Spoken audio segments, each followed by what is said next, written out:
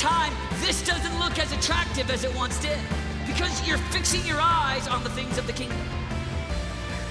I'm just talking about 1,000 that have a vision for their heart. They've got passion for God. They're leading intercession on their schools. They're set apart, consecrated under God. And they've got a vision and a mission for their life. Everybody feeling good today? Right? Friday, desperation, last day. How many guys, anybody been sleeping in tents the last couple nights? Yeah, enjoying the nice rain of Colorado. All right, well, we've been going for Wednesday night and all day Thursday. Now it's Friday. So here's what I want everybody to stand up. Everybody stand up real quick. I know you're just stay where you're at, but just stand up. I want you to stretch. Reach as high as you can up. Get a good stretch. Yeah, lean to the left. Lean to the left. Oh, yeah. Lean to the right. Yeah, I feel like we need to get the blood flowing a little bit more. Can we play that quick song real quick? Let's just have a little dance party in here or something. Do you guys like some dance party? It's Friday, gotta get down on Friday. Everybody's looking forward to the weekend. Friday, getting down on Friday. Everybody's looking forward to the weekend. Partying,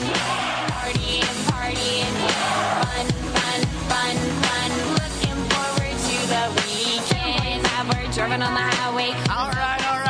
I don't know if you know. Did you know that yesterday was Thursday? And tomorrow is Saturday. It's a very educational song. Very educational. All right, go ahead and have a seat. Dude, Caleb freaked me out. I turned around and someone tackled me. Oh, well, good morning. Excited to be here with you guys. We're going to talk about a little thing called courage today. Everybody say courage. Now say courage like you got some. Say courage. Yeah. Good. Any music fans in here? Anybody like music? Yeah. It's good. Anybody like to breathe? It's kind of the same question. Less people like to breathe than music. That's good. I recently got the opportunity to go to a concert with my wife Amy of one of my favorite bands of all time. A little band. It's a local band. I don't know if you've even heard of them. They're called U2, and so yeah, they're local to somewhere else. But anyway, and so we got to go see them, and this was like one of those moments where it's kind of like your bucket list moment. I had always wanted to go see them in concert, and so I was like, this is going to be awesome, and we love it. So we actually went with some of our friends. We drove to Oklahoma to see them in Oklahoma because everything's better there, and so that's where we saw them in concert. And so we get there, and we're actually there early because you got to get the opening band. The opening band was the Black Eyed Peas, and so I saw that as my moment to go to the restroom, because I'm not going to lie, the Black Eyed Peas were singing, and see, U2 is not really a new band. They were actually old when I first heard them, and that was a long time ago. And so most of the people in the crowd were like, I was one of the 40s and 50s at a concert to Black Eyed Peas. You know, there's these like 50-year-old women dancing, and there was just too much boom boom pow. You know, like I was like, I got to get out of here. And so I went down, and then on my way back, it was a line to get back to my seat. And so there was probably 250 people standing in this line, and it wasn't a very big walkway. It was probably about the same size as this walkway right here. And so you had the line going in, and then you had the way to come out. And so I'm standing in about 200 people or so, waiting to go in. It's not moving for some reason. And we're standing there, and all of a sudden, I see this guy. He's coming up from the back, and he's walking on the wrong side, just passing everybody. And he's got his hands he's got all sorts of food. He's got the pizza, and he's got the popcorn and the pie. He's got everything he needs. And so his hands, and he's walking past everybody, and it's making everybody kind of mad, you know? And so as he's walking up, let me tell you about this guy. This is the guy that stole your lunch money, in third grade. That's this guy. This is the guy that When you're in traffic, you know, this is the guy driving on the shoulder, and you're just like, seriously, where's a cop when you need one? You know, this is the guy on the motorcycle weaving through traffic that you would swerve and hit, but you know it would do some bodily damage to your car. And so that's this guy, you know? And so he was walking, and he's just passing everybody. It's making everybody mad. And so I'm like, man, I need to do something about this. And so he walks by, or he's walking up, and so I just step over, and I decide to set a screen. You know, like, if any of you played junior high basketball, then you know what a screen is. And so I just stood there. And he walks up behind me, and this will be me. This is about the right ratio, actually. And so he walks up behind me, and he's like, excuse me. And it's not like the real excuse me. You know, it's like the get out of my way excuse me. And I'm standing there, and I just, I look over my shoulder, and I'm like, you know, you can wait with the rest of us. And then it hit me. What am I doing? This guy is bigger than me. This is the guy that stole my lunch money. This is the guy, I mean, you know, he might drop kick me. And I drove a long way, and I paid a lot of money to come to this concert. I really don't want to get kicked out during the Black Eyed Peas.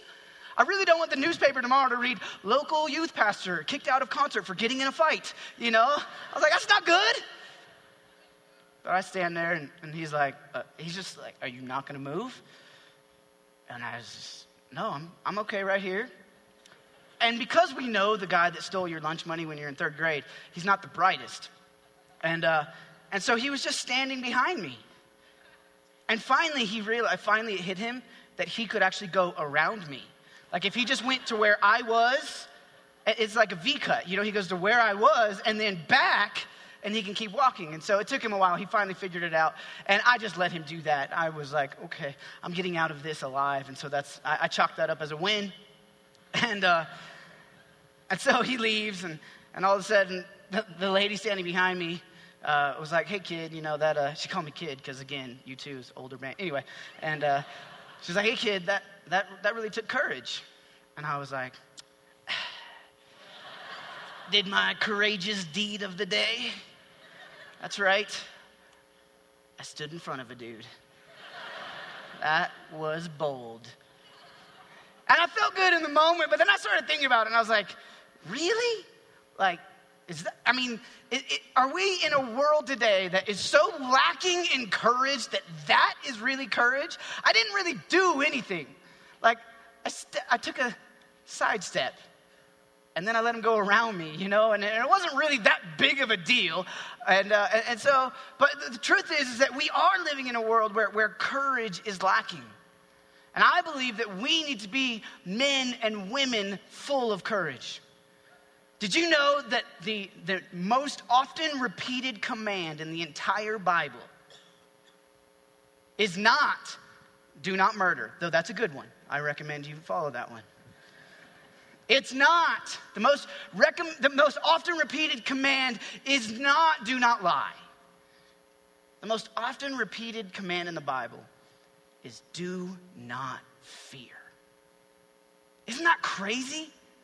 That's crazy. The thing that the Bible says the most is don't be men and women of fear. Jesus actually has a moment where he commands his disciples to take courage. I love this. I'm going to read this. This is Jesus. This is when he's walking on water, which is pretty sweet. And so Matthew 14, verse 26. So Jesus is walking on the water. It says, when his disciples saw him walking on the lake, they were terrified. It's a ghost, they said, and they cried out in fear. And Jesus immediately said to them, take courage, it is I, don't be afraid. Let me tell you why I love this passage right here. It's because I really like the disciples. I really like the disciples because they're some funny guys. I don't mean funny like humorous, maybe some of them are humorous. But when you read the story of the disciples, you're like, dude, these are some regular dudes that just so happen to hang out with Jesus. They see Jesus walking on the water, and it says that they were terrified and started screaming. I want you to picture grown men in a boat thinking they're seeing a ghost. Ah! screaming like they're at a Justin Bieber concert and their 14-year-old girl. They're freaking out, and they're like, oh no, it's a ghost, or it's Casper coming to get me. They're going crazy, and Jesus is walking on the water. They're not like, whoa, I recognize him. I've spent some time with him. Jesus walking on the water, no surprise. He feeds 5,000 people at one time. He heals people. There's no, but they're like, oh my God, what is that? It's a ghost. And Jesus is like, fellas, take courage. Man up. What are you doing? Stop screaming. It's me, remember? He says, take courage. I believe that we're supposed to be men and women of courage. The Bible, time and time again, tells us to have courage, to do not fear. I see that there is an epidemic of cowardice in our culture. There was a recent study at a university where they got a couple hundred people, and they take them in a room in groups of 10. And what they do is they would draw 3 lines, and then they'd tell them, okay, here's what I need you to do. I need you, when the instructor points at the longest line, you need to raise your hand. It was a very complicated test. And so they went, but what was actually happening was that 9 of them had been briefed before. And they were told, okay, I want you to raise your hand when we point at the second longest, because we're going to see what the one person who doesn't know what's going on, what they do in that moment. And so there's 10 people in a room. 9 of them are in on it. Actually 10, including the instructor. And then there's one person who's just the moron in the corner, not knowing what's going on. And so they start pointing at the different lines. And what happened time and time again is when they would point at the longest line, the one person would raise their hand and then look around, and it start to come down, and then, I don't know. Or they'd point at the second longest line, and everybody would raise their hand, and the person would be like,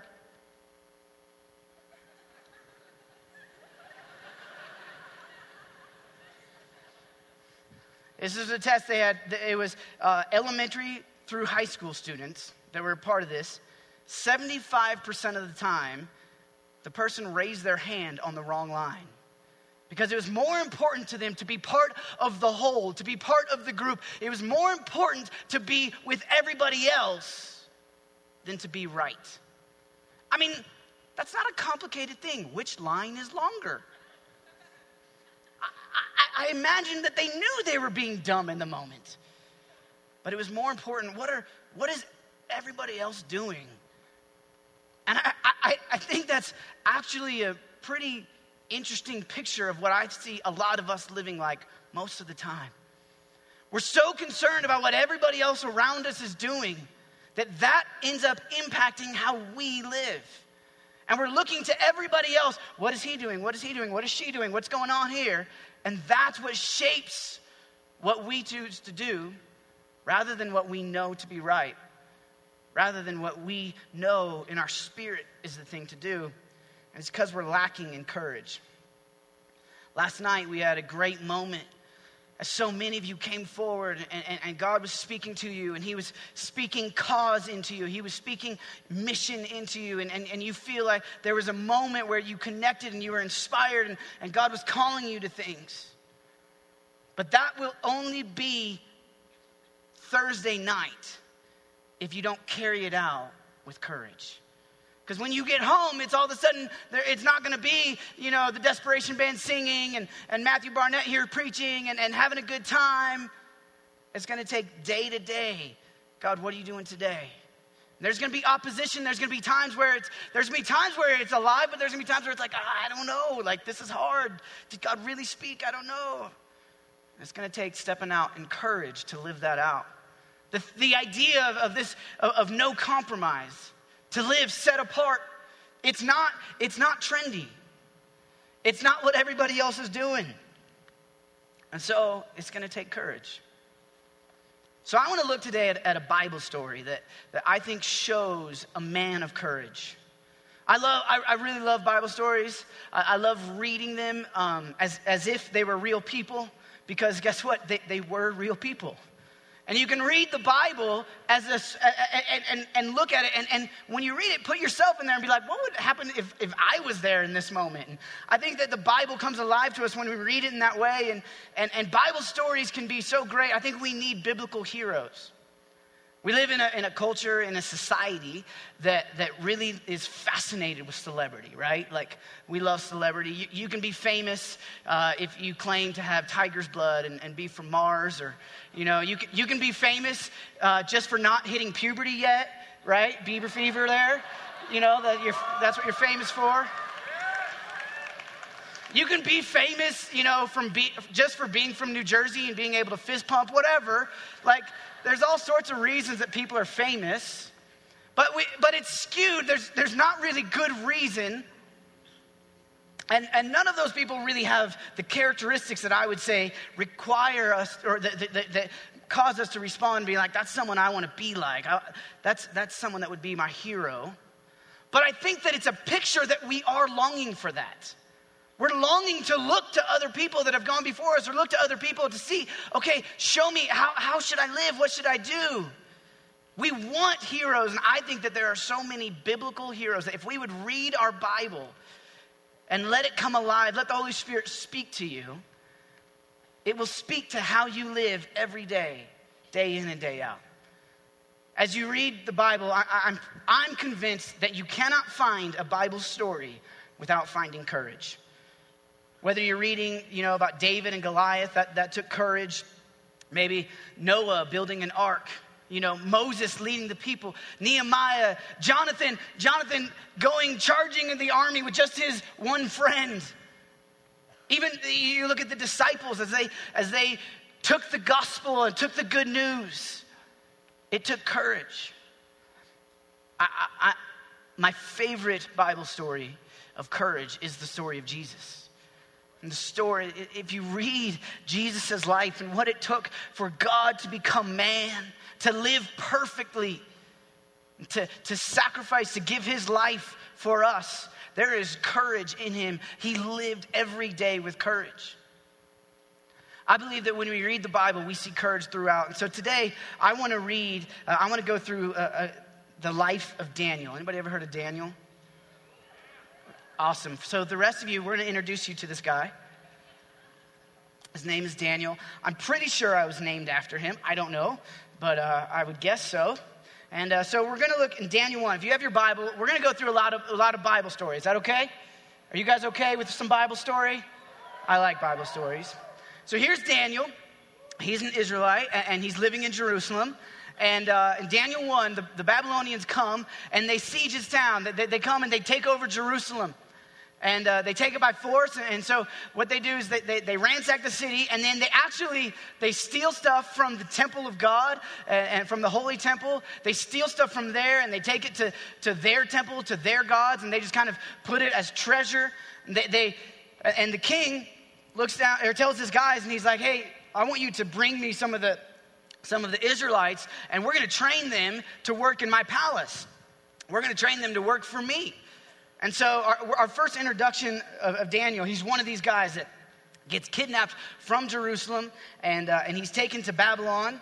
And in Daniel 1, verse 4, is speaking of the kind of men that were taken. It says, these were young men without any physical defect. They were handsome, showing aptitude for every kind of learning, well-informed, quick to understand, and qualified to serve in the king's palace. As I read this, I was like, oh, maybe I understand why my parents named me Daniel.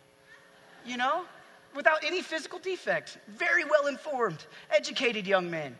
I don't know if you know this or not, but when we first learn about David in the Bible, it actually says that God chose him despite the way he looked. I'm not saying anything. I'm not saying anything. I'm just saying. So these are these guys, and they took these guys, and they were going to train them to work in the king's palace. And so they wanted to train them in language. They wanted to train them in the customs of their day. They wanted to give them, the king actually wanted to feed them the best food that he had so that they would get used to that and they would be really acclimated to the Babylonian culture. And so it's interesting when we look at Daniel Because here Daniel is, and he's being served, and really what he has major issue with is the food that he's being served. Because the food he's being served, it's choice meats, which means that it's against his Jewish custom, against the Jewish law. He couldn't eat it. It was unkosher. It had probably been sacrificed to idols. And so Daniel, being a man of integrity, speaks up. And so in verse 8, it says, "But Daniel resolved not to defile himself with the royal food and wine. And he asked the chief official, not the chef. He wasn't like, hey, could you cook me some chicken? He asked the chief official for permission not to defile himself this way. Now God had caused the official to show favor and sympathy to Daniel, but the official told Daniel, 'I'm afraid, my lord the king, who has assigned your food and drink. I'm afraid of my lord and king, who has assigned your food and drink. Why should he see you looking worse than any other young men your age? And the king would have my head because of you.' So then Daniel went to the other guard, whom the chief official had appointed over. And Daniel and Hananiah and Mishael and Azariah. And he says this, 'Please test your servants for 10 days. Give us nothing but vegetables to eat and water to drink. Then compare our appearance with that of the young men who eat the royal food, and treat your servants in accordance with what you see.' So what was happening was Daniel was going to these guys that he had been captured by. And he was like, 'Listen, I have resolved in my heart that I want to obey the law of my God. And actually eating this would be against him. And it would be actually kind of like idol worship. And so I don't want to do that. And so is there any way that I could just eat vegetables?' And I don't know about you, but I don't really think of vegetables as food. I think of vegetables as what food eats, like that's what other food eats. But Daniel must have really liked some broccoli, and so he was like, 'Give me some celery and let's just see what happens.' And so it says that he was shown favor and they were tested for this time. And at the end of this 10 days, verse 20 says, 'In every matter of wisdom and understanding about which the king questioned them, he found them 10 times better than all the magicians and enchanters in the whole of his kingdom.'" I think this is an interesting start to the story of how Daniel exercises and shows courage from the very beginning. Because the easy thing to do would have been for him to go and say, "I've been ripped out of my homeland. I've been brought to a strange place." They probably weren't very nice to them. I don't know, but they changed his name. They were trying to get him to leave Jerusalem behind and really become a Babylonian. And so he was there. And probably the easy thing for him to do would be like, "Okay, I have to pick my battles." And this whole food thing that's not the biggest of battles. And that steak smells really good. I'm just saying. And so it would have been easy for Daniel to say, "You know what, maybe I'll just let this one slide. Maybe I'll not raise a ruckus here." But he doesn't. He goes to the guy in charge and he's like, "Hey, can I not eat this food?" And the guy's like, "No, the king will cut my head off." And so Daniel's like, "Well, he'd probably cut my head off too. Well, I'll go to somebody else and ask him." And he says, "Listen, just test us. Let's just see what's going on." And what we see here early in Daniel's story is the courage to have integrity. He had courage to do what was right in that moment. Because the truth is that I believe it's the little compromises that oftentimes take us out. When the big test comes, when life is hard, or when the bad things happen, when it's blaring right in our face, a lot of times in that moment, it's easy to do the right thing, or easier. But it's just the little things throughout the day that come and bug you, that come and tempt you. It's the little compromises that will take us out. I live in Colorado. I don't know if you know that. That's where you are right now. And so we have mountains. For those of you from Kansas and Oklahoma, mountains are actually, they stick up from the ground. They are ground, but they're high. And and then on these mountains, we have really old trees. I really liked climbing trees when I was a kid. Anybody liked climbing trees? Good. So we have these really old trees, and And there's people that it's their job to study trees. I don't know why, that's weird. But I guess they do it. And so you can read about these trees, and there's actually this tree that fell, and they studied it, and it was 400 years old. You know how you can count to see how old a tree is? I guess this tree was 400 years old, and so that's a lot of counting. It's like 1, 2, 3, the little rings. And so 400-year-old tree. And so if you think about it, that tree was in Colorado before Colorado was Colorado, right? I mean, that tree was in Colorado before America was here. I mean, 400 years ago, that's a long time.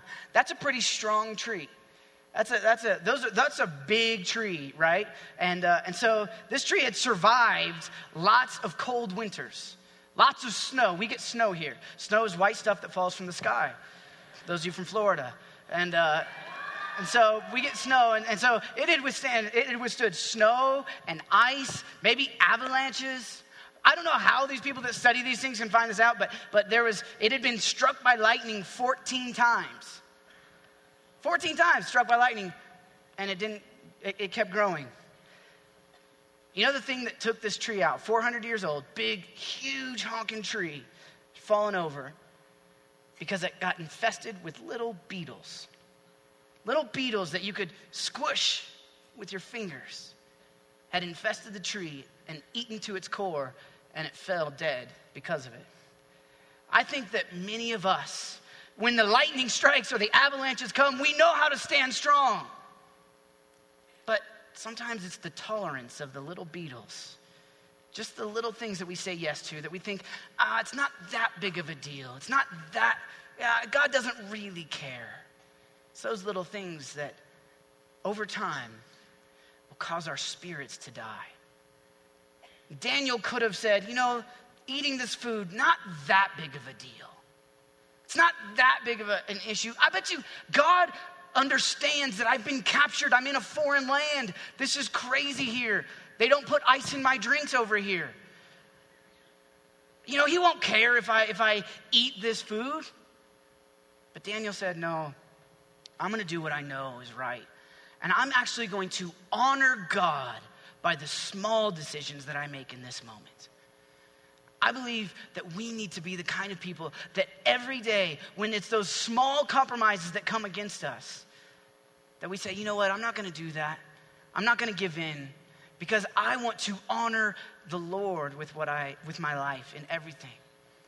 And that will take courage, because you're going to look weird, because you're going to look different than everybody else. That's not what everybody else is doing. And Daniel had to stand up. If you notice, it was only Daniel and his 3 buds that were doing this. Everybody else was all in with the eating of the steak, Everybody else was saying, Daniel, relax, chill out, bro. Let's eat. Daniel was like, I'm not gonna compromise. Daniel 5. So this is a while later, and it says, King Belshazzar, this is the son of the former king, gave a great banquet for thousands of his nobles and drank wine with them. And while they were drinking his wine, he gave orders to bring the gold and silver goblets that Nebuchadnezzar, his father, had taken from the temple in Jerusalem, so that the kings and his nobles, his wives and concubines, might drink from them. So they brought in the gold goblets that had been taken from the temple of God in Jerusalem, and the king and his nobles and his wives and concubines drank from them. And they drank wine, and they praised their gods in the gold, of silver, bronze, wine, wood, stone. So here's this guy, he's a new king, and he's throwing a party. And he's like, man, I got a lot of people at this party. We've ran out of red cups. And so what we need is remember that one time we went to Jerusalem and we stole all the stuff from the temple of their God and we brought it here? Go get that stuff and let's bring it here and let's have a party. And so that stuff works too. And so they go and they get it, and they're having their party with the stuff that had been, all of the stuff that they had stolen had been consecrated to God. It had been given to the Lord and put in his temple. And so apparently he wasn't down with that idea.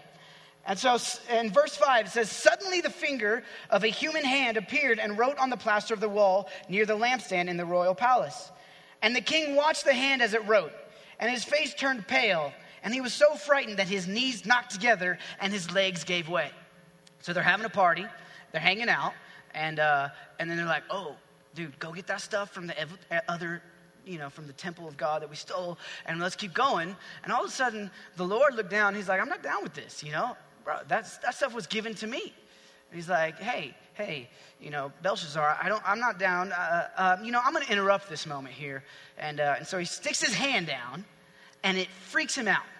The king is like, I want you to pick. I understand him being freaked out.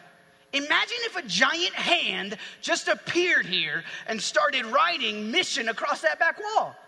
I think we'd all be like, there's a massive human hand. So he was terrified.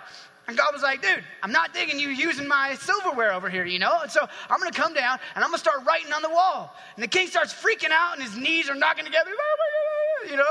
He's like one of those people, he's like the disciple in the boat or the girl at the beaver, whatever.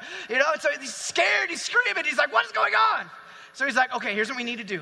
I want you to get everybody in the land, anyone who's a soothsayer, anyone who thinks that they know anything, and you bring them here, and someone, please tell me what that says.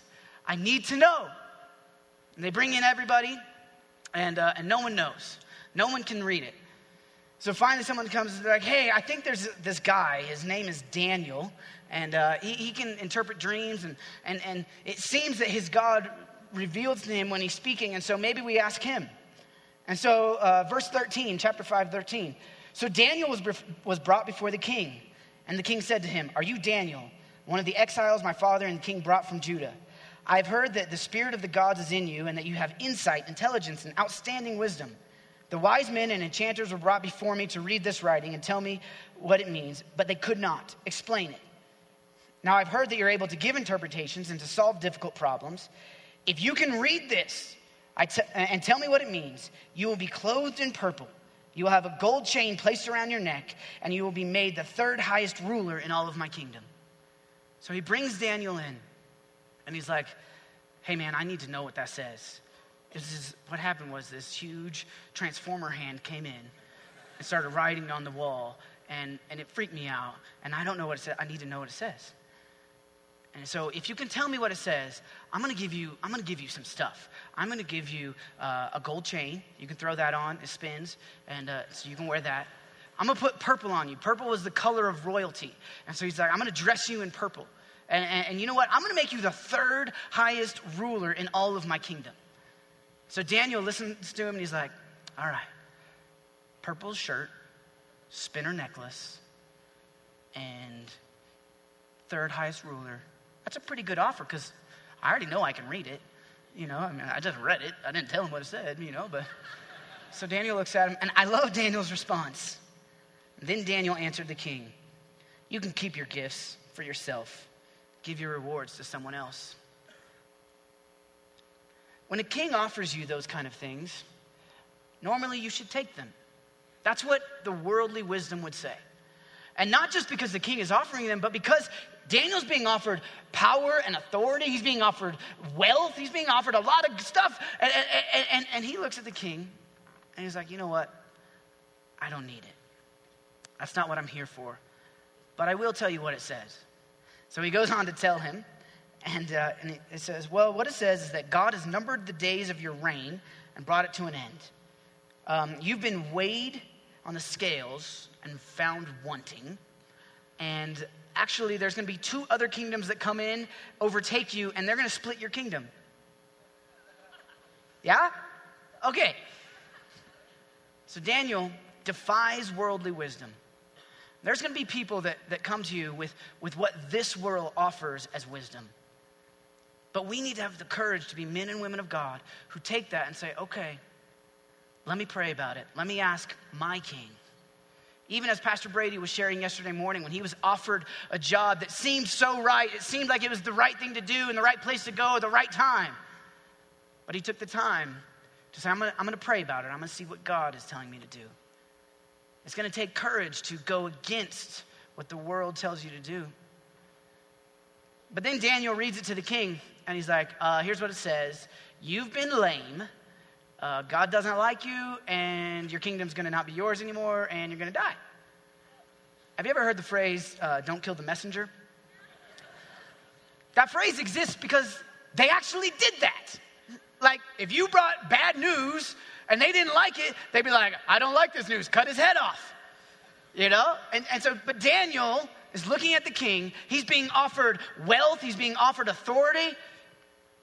And he looks at it and he reads it and he's like, he's not going to like this. And he could have probably told him something different. But he's like, no, I'm going to tell him what it says. And I don't care if it brings me success or if ultimately it brings me death. Daniel wasn't looking to somehow work his way up and by appeasing the king and by doing what was right and taking the worldly wisdom. But he wasn't afraid of the possible negative outcome either, because he was going to be obedient and listen to the Lord. And he had courage to stand in front of the king and say, here's what it says. Your time's over. And the king looks at him, and in verse 29, it says, then at Belshazzar's command, Daniel was clothed in purple, given a gold chain was placed around his neck, and he was proclaimed third highest ruler in the kingdom. He didn't go looking for those things. He wasn't striving for those things. He was willing to do what he knew to be right. And he was blessed in spite of that. But he didn't do it because of the blessing, but he received that blessing. And it's going to take courage to live that kind of life. Oh, and then the king died. So he got it just in time. Let's go to the last story of Daniel. Daniel 6.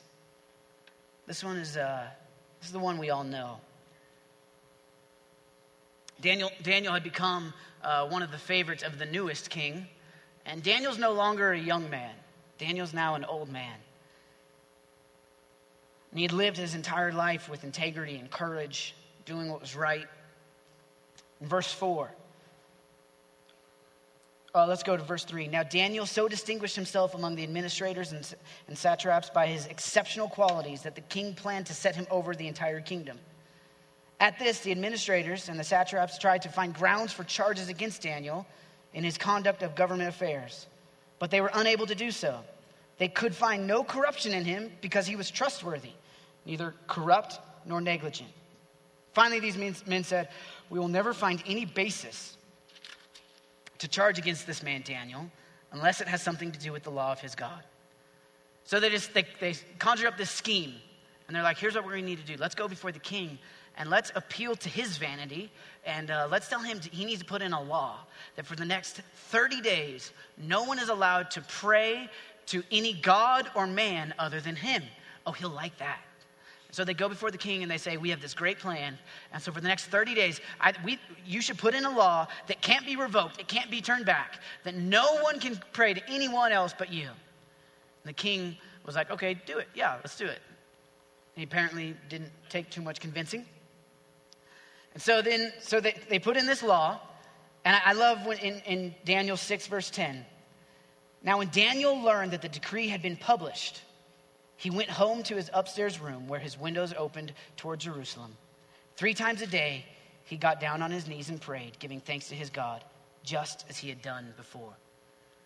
Daniel didn't have an excuse because he had been praying, and it says that when he heard about the new law, he went home, got down on his knees, and prayed, just like before. The truth is that what we do in the ordinary days will shape what we do in the extraordinary days. And so if you're a man or a woman of prayer in normal days, then it'll be easier to respond that way in the crazy times, in the hard times, when people come against you. So Daniel went and he prayed. So they caught him. They walked in and they're like, yeah, he's praying. Take him to jail. Throw him in the lion's pit. So the king likes Daniel. So they bring him before him. They're like, we caught him praying. He heard what you said and then he went and did it. Kill him now. You can't revoke it, remember? The king was like, suckers, you got me. Yeah, throw him in. And the king, it says that it grieved the king. In verse 16, so the king gave the order, and they brought Daniel and threw him into the lion's den. And then the king said to Daniel, may your God whom you serve continually rescue you. Daniel gets thrown into a pit of lions. I want you to think about that for a second. He gets thrown, okay, I saw this YouTube video recently of this lion at the zoo. Anybody see this? There was this lion, and he was at the zoo, and there was like this 2-year-old kid in front of the glass. And this is like thick glass. And the 2-year-old kid's standing there, and the lion opens its mouth, and he's trying to bite this kid's head off. But he can't because, don't worry, there's glass. But he's like, he's trying to get this kid's head, and the dad is just videoing. I'm like, seriously, good parenting there. I don't care if there's 3 inches of glass. You need to grab that kid and run. But this was one lion, and I was watching a video on a computer, and I was like, that's scary. Daniel is falling down. Lions, And he gets down in the lion's den. I wonder if they called it that. Like we call it that, a lion. What did they call it? A pit? I don't know. Anyway, I've just heard it called a den the whole time. Maybe it wasn't even, anyway, we'll move on. Verse 19, at the first light of dawn, the king got up and hurried to the lion's den. And when he came near the den, he called Daniel in anguish, or he called to Daniel in anguished voice. Daniel, servant of the living God, has your God whom you serve continually in the normal days, in the ordinary days, and the extraordinary days, has he been able to rescue you from the lions? Daniel, are you alive? Are you there? I don't know what Daniel was doing. Like he's sitting down there. He's been hanging out with these lions. He's like, And the king's like, Daniel, are you alive? And he's like, shh. Oh, king, live forever. And the king's like, Daniel. Oh, he finally hears his voice. He's like, yes, king, I'm alive. Don't you worry about me. I don't know if that happened. He may not have paused for dramatic effect, but that's what I would have done. Oh, king, live forever. My God sent his angel. He shut the mouths of the lions. They have not hurt me because I was found innocent in his eyes, nor have I ever done anything wrong before you. And the king was overjoyed and gave orders to lift Daniel from the den. And when Daniel was lifted from the den, no wound was found on him because he had trusted in his God. When I'm talking about courage today, when we look at the life of Daniel, whether it's the small things, the little beetles that come to attack us, whether it's promotion that is the worldly wisdom that we have to turn back and say, let me take time to go pray about this. Or whether it's this moment where death is staring you in the face, it takes courage to follow Jesus. And it said that Daniel was not hurt because he had trusted in his God. Courage empowers us to live in faith. Courage lets us live in integrity. When we have courage in us, we can be the men and women that walk confidently through the halls of your school, that know how great God is. And that's the key. Why do we need to have courage? The truth is, I don't know your story. I don't know where you come from. Some of you may be headed home, and maybe your friends have never known that you are a follower of Jesus. And you don't know what it's going to look like if you go back and tell them. Maybe some of you have recently moved and you're going to a new school. Maybe some of you have been hurt because you feel like when you've opened up to people in the past, they've only hurt you. And so you're scared to open up again. Maybe some of us are afraid. Paul says, I'm not ashamed of the gospel. I think a lot of us like to quote that verse, but is it true? Or are we kind of timid and kind of ashamed to tell people the good news of Jesus? The truth is that here, it's easy to worship. Even as I told that story earlier, the people raising their hands. Here, when you raise your hands in worship, here, when you get on your knees, when you take notes, when you do whatever, you're part of the in crowd. That's what we're all doing. It's easy to do that here, but what's it going to be like when you get home? When you're not with your youth group, when you're not hanging out with your youth pastor all day, every day, and through the night, and you're like, leave me alone, please. What's that going to be like? And that's when it's going to take courage. But I want to encourage you that it's not up to you. It's not based on your strength, not based on how good you are, how much you can grit your teeth and say, man, I'm going to be a man of courage. I'm going to be a woman of courage. Jesus said, in this world you'll have trouble, but take heart, I have overcome the world. See, we're on the winning side. We can walk with courage and confidence because of who we have aligned ourselves with. Romans 8:11. I want you to hear this. This is a crazy verse. I really encourage you to memorize this verse. And if the spirit of him who raised Jesus from the dead is living in you, he who raised Christ from the dead will also give life to your mortal bodies through his spirit who lives in you. Do you know that if you are a follower of Jesus, that he has sent his spirit, and the same spirit that raised him from the dead lives in you? The same spirit that heals the sick, the same spirit that hovered over creation, the same spirit that came in Acts 2 and they were prophesying and they saw healings, and the same spirit that has brought revival, the same spirit lives in you. And it's not about your strength. It's not about how good you can be. It's not about in every moment being like, oh, I'm gonna be courageous here. It's okay, Holy Spirit, I know who you are and you're in me. My friend is sick. I can have the boldness to pray for them. Psalm 103 says that he heals all our diseases. I can pray and see them healed. I believe it. You said it. I'm going to stand and I'm going to pray in courage. I'm gonna walk the halls of my school with my head held high, not because I'm great, not because I'm articulate, but because the Holy Spirit lives in me. And the Bible says that that when I need something to say, the Holy Spirit will speak through me. That Spirit lives in you. Joshua 1:9. Be strong and courageous. Have I not commanded you? Be strong and courageous. Do not be terrified. Do not be discouraged. For the Lord your God will be with you wherever you go. Friends, when we leave this place, we won't be in a crowd of people like this.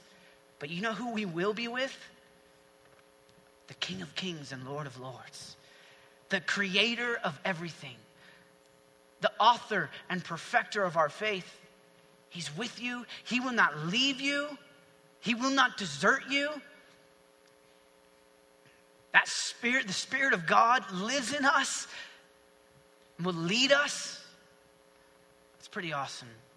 And all of a sudden, when we walk into the new school, or when we go and we hang out with our friends that didn't know that we called ourselves a Christ follower, all of a sudden, it's not tapping into, okay, I remember what that crazy guy said. I have to be bold in this moment. It's okay, Jesus. What do you want me to do here? And how can I be a man or a woman that lives courageously? The first night, we prayed in just a moment of repentance. And many of you lifted your hands repenting of having fear. Romans 8:31. If God be for us, who can be against us? We have a God that loves us, who is for you.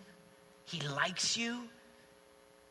Who dare be against you? We have no reason to walk in fear, to be timid, to be ashamed, but we can walk in courage and boldness and truth. I want to pray for us this morning that we would live this out every day when we go home. So I want to invite the guys to come back up, band. And I want to pray for those of you today that just would say, I know that I need courage. I need the Joshua 1:9, God saying, be strong, be bold, be courageous. I need that. I need to live not with timidity, but I need to walk in the integrity that Daniel had. I need to walk in the courage that Daniel had, the faith like a man like Daniel. If that's you, go. I want to invite you just to come up front. Go ahead and let's have everybody stand. We're going to go into a time of worship here together. But I want to invite those of you who say, I need an infusion of God-given courage so that I can boldly proclaim the gospel, so that I don't have to live in fear of what other people think. The fear of man doesn't control me.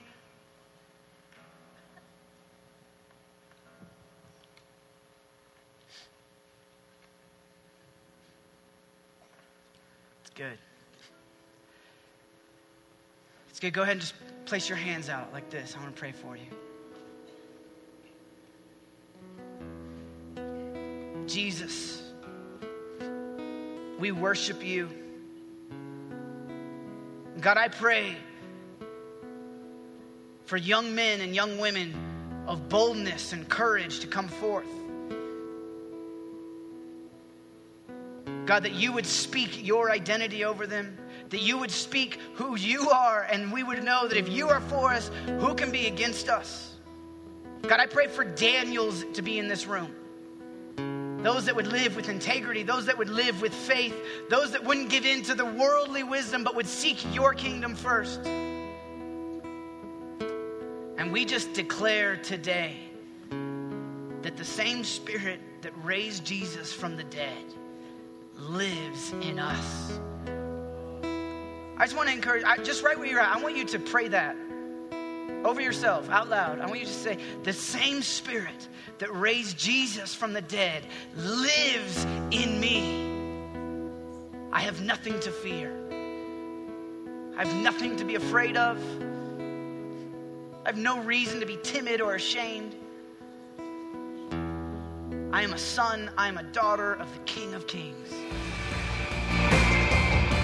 And over time, this doesn't look as attractive as it once did because you're fixing your eyes on the things of the kingdom. I'm just talking about 1,000 that have a vision for their heart. They've got passion for God. They're leading intercession on their schools. They're set apart, consecrated under God. And they've got a vision and a mission for their life.